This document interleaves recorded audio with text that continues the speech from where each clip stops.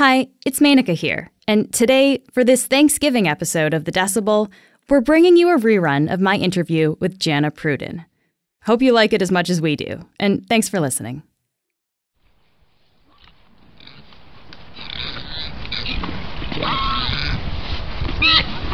That's the sound of the Eurasian wild boar. Picture a black beast with huge haunches and a mohawk of spiky fur running up its neck onto its head. It's got a long snout with sharp teeth, bookended by tusks on the outside.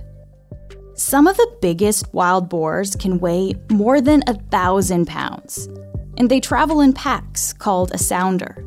So if you come across a sounder, you could be faced with several thousand pounds of wild pig. So wild boars can inflict a lot of damage, and they're no joke, despite the fact that a lot of jokes are made about them. They actually do kill more people around the world every year than sharks, than all species of sharks combined. Globe feature writer Jana G. Pruden has recently become a little obsessed with this invasive species. They're increasingly encroaching on populated areas. And Jana is here to tell us about the growing threat they pose in Canada. This is The Decibel.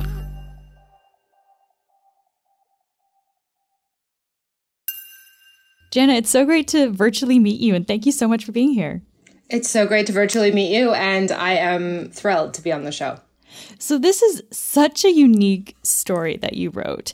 Can you just start by telling me, how did you get into this?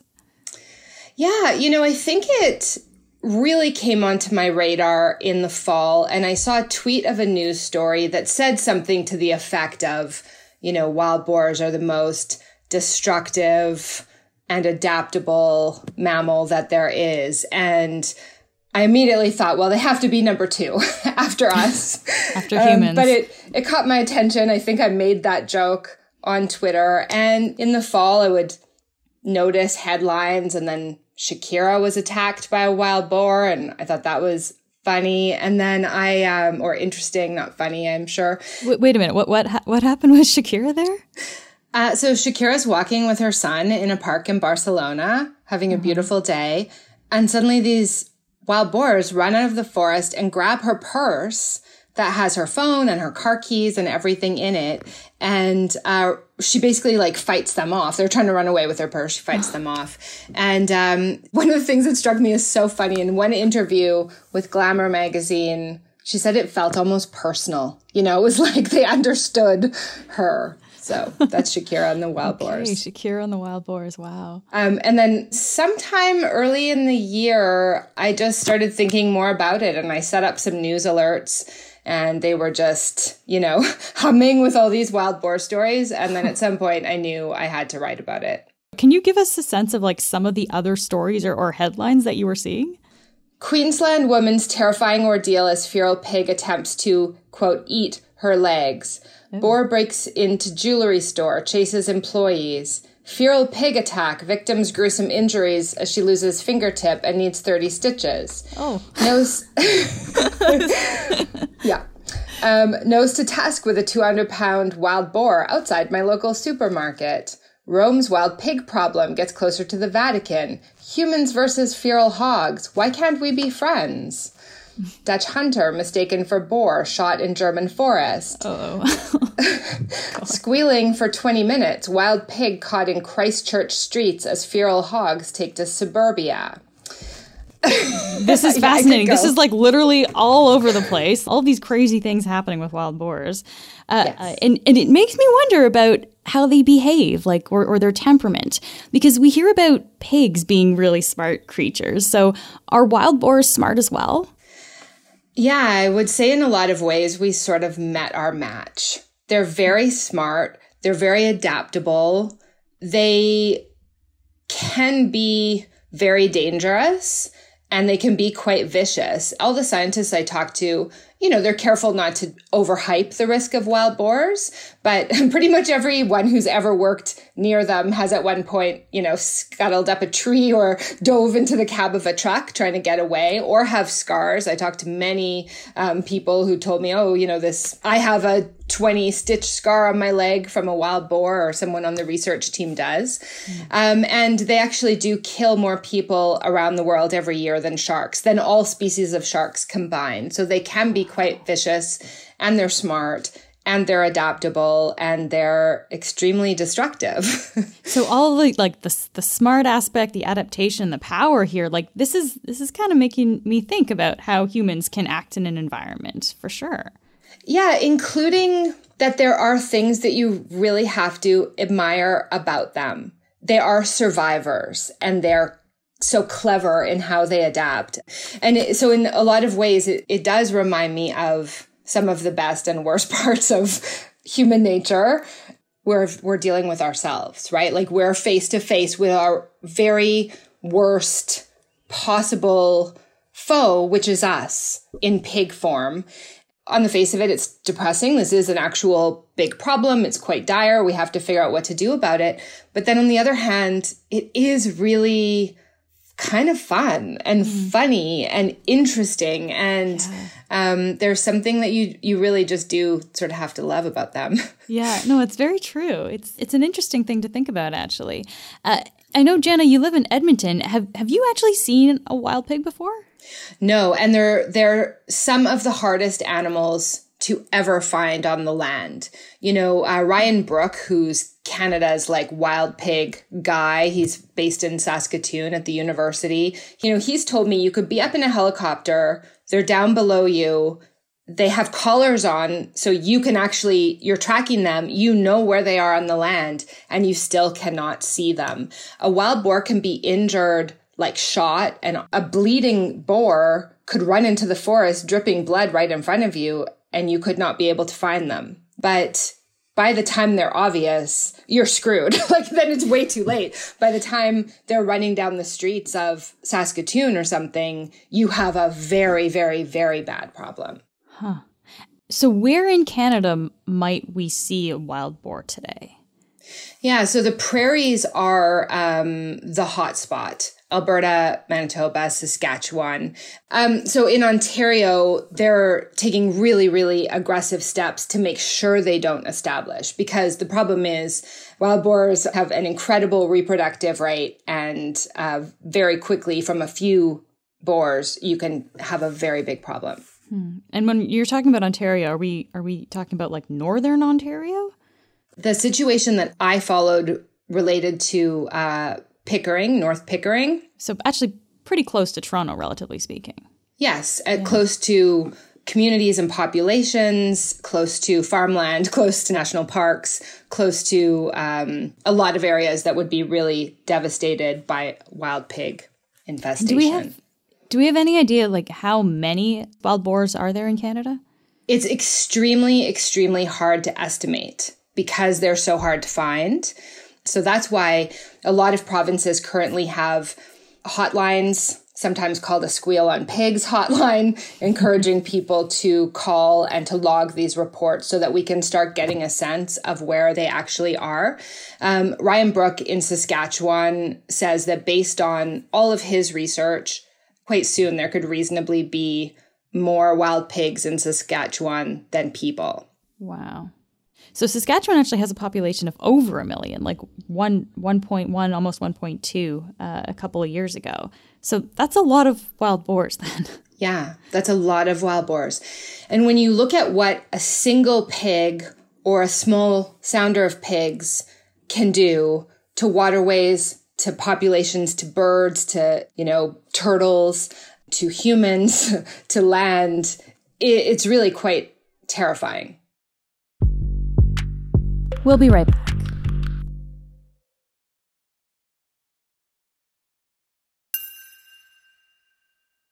So this feels like kind of a weird problem for humans to have at this point. Can we just back up a bit, Jenna? How did we get here with all of these wild pigs roaming Canada? They're first introduced to North America by Spanish settlers who brought pigs and wild boar for meat and as livestock. And in the United States, they started bringing in specifically wild boar in the 70s and 80s as a hunting animal. In Canada, our wild boar problem really started with this push that started in the late 90s towards diversification in agriculture. And that's actually the time that I started reporting at a small town paper. I did a lot of agriculture reporting, so I remember this quite well.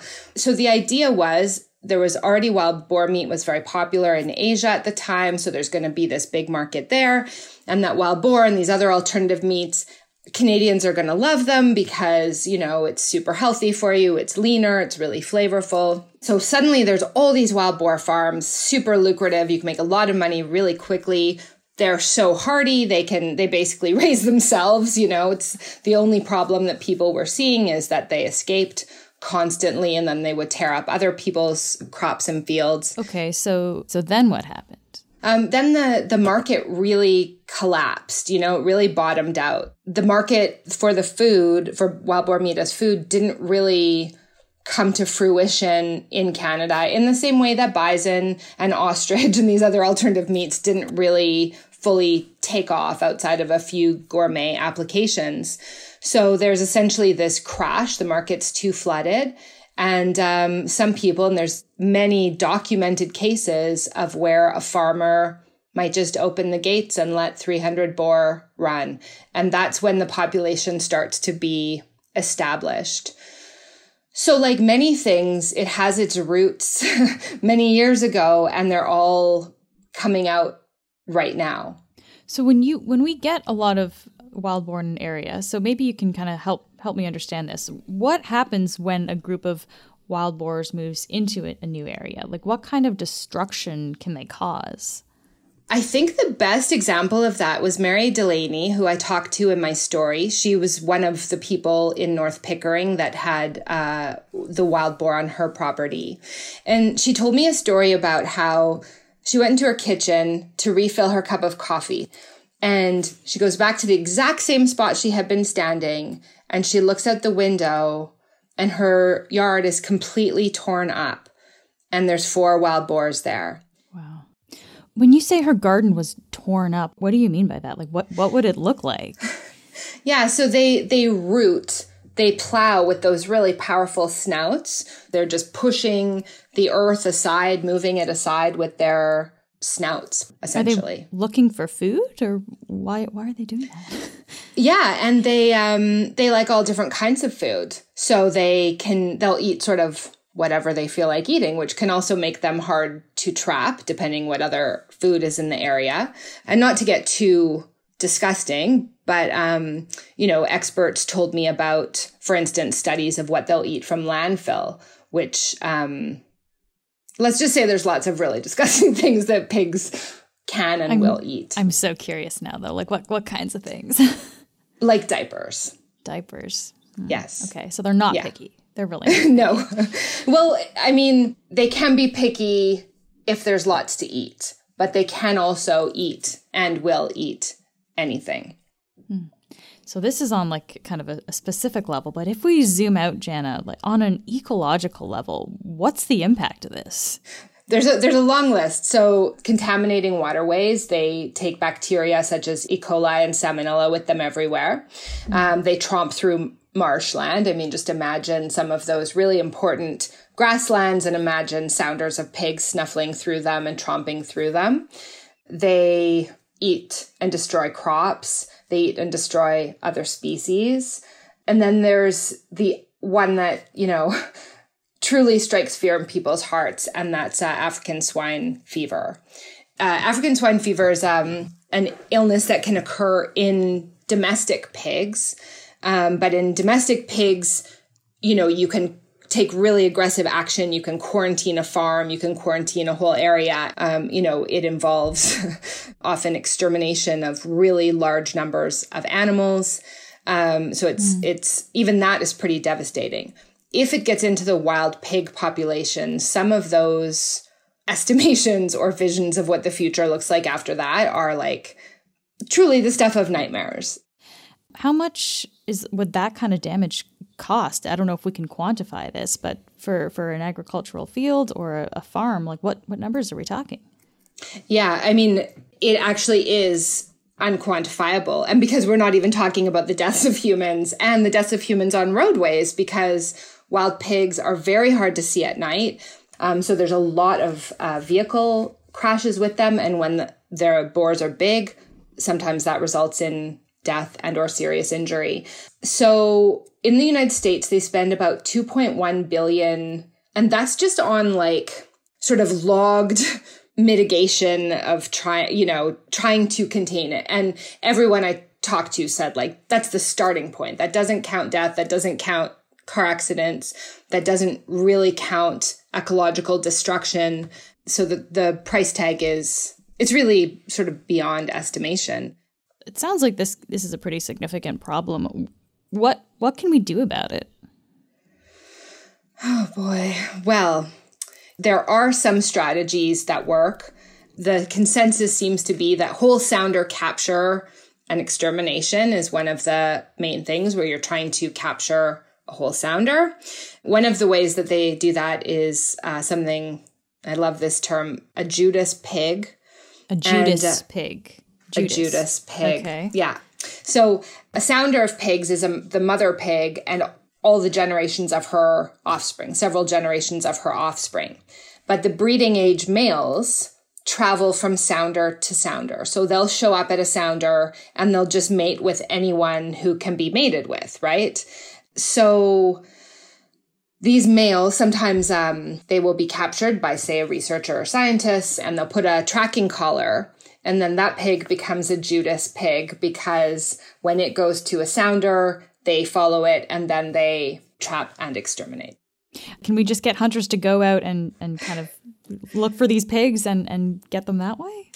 Yeah. So if you go onto some comment sections, that's a comment you will see often. There's sort of two, there's like, bacon, which is one way that people respond to a story like this. And then another way is, well, if they just tell me where they are, I'll go and kill all the pigs near my town. This is not at all how it works. And hunting, in fact, does typically make it worse because what happens is, so say you are someone, you see a sounder of pigs, you have a very, very high caliber firearm with you, and you manage to take down, say, one or two. You're not going to get the whole sounder, no matter what kind of weapon you have, I don't think.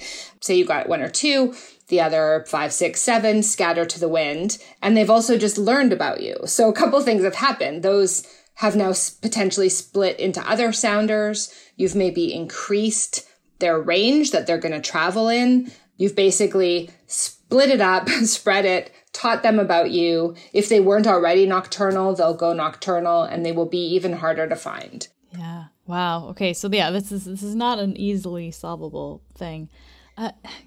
Jana, we've talked about a whole bunch of different things here with the wild boars. I think when a lot of people hear the term wild boars, though, we think of some of these kind of funny things we've seen online, like I think of like the naked man in Berlin chasing after the boar who took his laptop. Or some people might remember the 30 to 50 wild boars meme, which is where some guy on Twitter was justifying having an assault weapon by presenting like a very specific hypothetical scenario about needing a weapon in case specifically 30 to 50 feral hogs ran into his yard within 3 to 5 minutes while the small kids were playing. I imagine you would have heard that a lot while writing this piece, people referencing this meme to you.